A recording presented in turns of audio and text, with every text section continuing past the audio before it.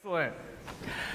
So I remember being a kid and thinking, okay, today is July 1st. Only 177 days left until Christmas. This is a milestone. I love the Christmas season. I love the lights, the chill in the air, these mysterious parcels of toffee and fruitcake arriving unbidden from grandmothers and aunts scattered across the country. But most of all, as a child, I loved the real reason for Christmas, the point of the season: presents. I loved Christmas morning seeing this giant stack of loot perfectly wrapped and the hedonistic pleasure of just tearing those apart and finding G.I. Joes and video games and boxes of Legos. And then I would play with them for approximately 45 minutes.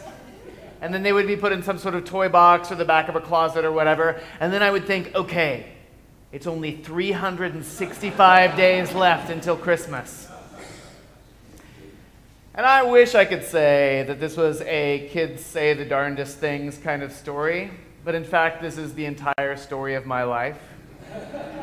If only I can get into this college, everything is going to be perfect. My life will just be ideal. If only I can date this person. If only I can get this job or this promotion or these accolades or make these friends, I will have made it. I'll be set. Everything will be great. And time after time, they're good things.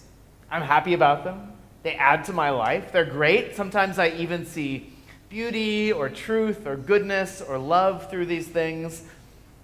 But none of them end up being the end-all, be-all. And this is not because I am totally greedy or I am just fated to be unsatisfied with life forever. It's because I, like every human being, have this infinite capacity for desire. And as soon as one desire is fulfilled, I move on to the next one. But this is not a hopeless state to be in. So if you have an infinite hole in the ground, you could toss in bank buildings and school buses and blue whales. It's never going to get full. It's infinite. But if by some chance you happen to be the owner of an infinitely large boulder and you throw that into the infinitely large hole, it is full. In the same way, all of us have this infinite desire. There is one who is the infinite fulfillment of our desires, and that's God.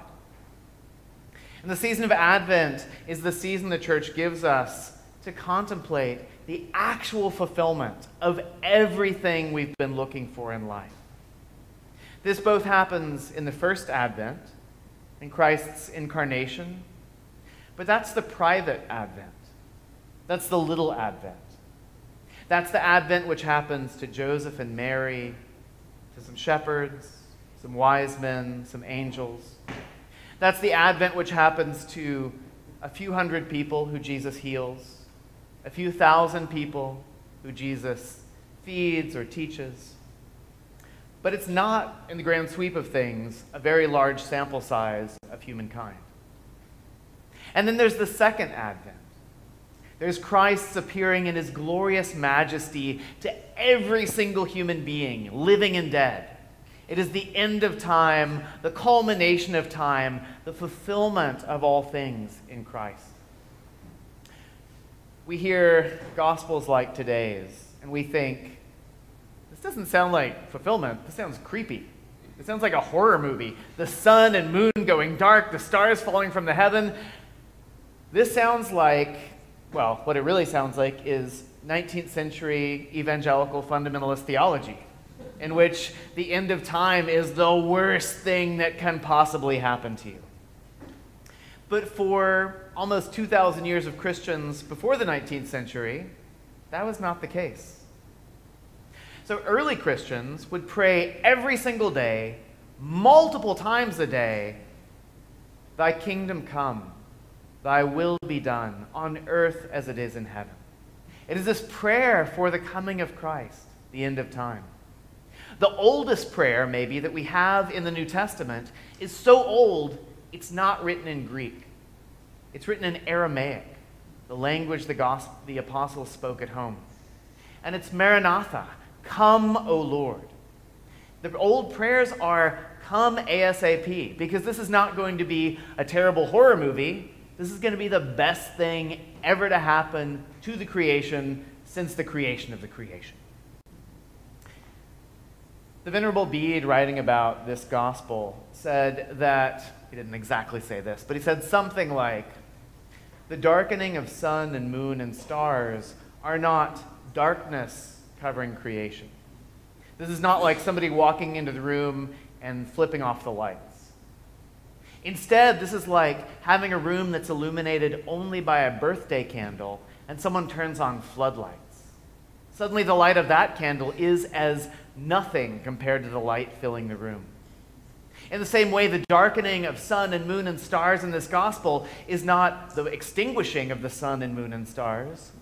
It is the true radiance of Christ, the light of the world, the source of all light coming into the creation, and everything besides him seems dimmed. And so in a romantic relationship, or a friendship, or the adulation of other people, I might get this little teeny tiny inkling of the fullness of the love of God. That in itself is incredibly valuable and beautiful and one of the best things we have, but compared to the fullness of love staring me face to face, it will seem like a very minor light. I might have a sense of beauty or safety in a possession that I buy or something I give to another. And that in itself is wonderful. Beauty is great. Safety is great. But that compared to being face to face with him who is the source of all beauty, with God the Son incarnate, the source of all peace and safety and joy, it's going to seem like nothing. So what will it be like when the infinitely large boulder fills the infinitely large hole in the ground? When the infinitely large Christ fills the infinitely large hole in our hearts? What will that fulfillment of all desire, that cessation of all desire be like? St. Benedict says that the whole goal of Christian life is just one thing. There's just one point in the Christian life. And that is learning to prefer Christ to all else. And so if you make strides down that path, if you make strides down preferring Christ, the signs of Christ, beauty, goodness, justice, joy, harmony, light, love, peace, if you make strides down that path, preferring Christ to all else, when you receive that fulfillment, you're just going to say, fantastic, amazing, this is what I've been looking for all my life and everything I've ever done. But if you don't make strides down that path, you might think, wow, the source of all love and joy and beauty and truth, but I also kind of miss my golf clubs. I was kind of looking forward to those post-Christmas sales, and now those aren't going to happen. You know, time has ended. I never got around to that kitchen remodel. That's a little frustrating to me. I really miss looking for fulfillment in greed, in the judgment of others, in pride, in gluttony, lust, gossip, all these things where I've been looking and looking and looking for fulfillment. That's kind of still where I want to be. And so Advent is this wonderful gift of the church in which we are given the opportunity for a couple of weeks to look at our lives from the perspective of the end of time.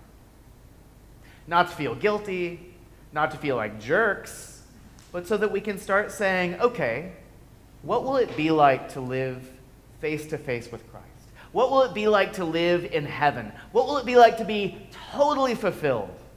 Why don't I give that a shot here and now? Why don't I start down that path, that heavenly life, that life of joy and truth and beauty and peace and justice, all those things, making those the source of my fulfillment rather than all that empty stuff. Because if my hands are filled with empty stuff on that last day, it may be that I won't have any room.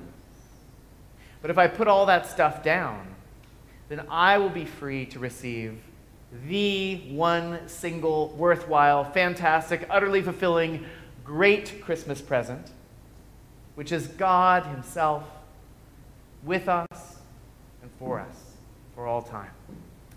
And that sounds like a Merry Christmas indeed. Amen.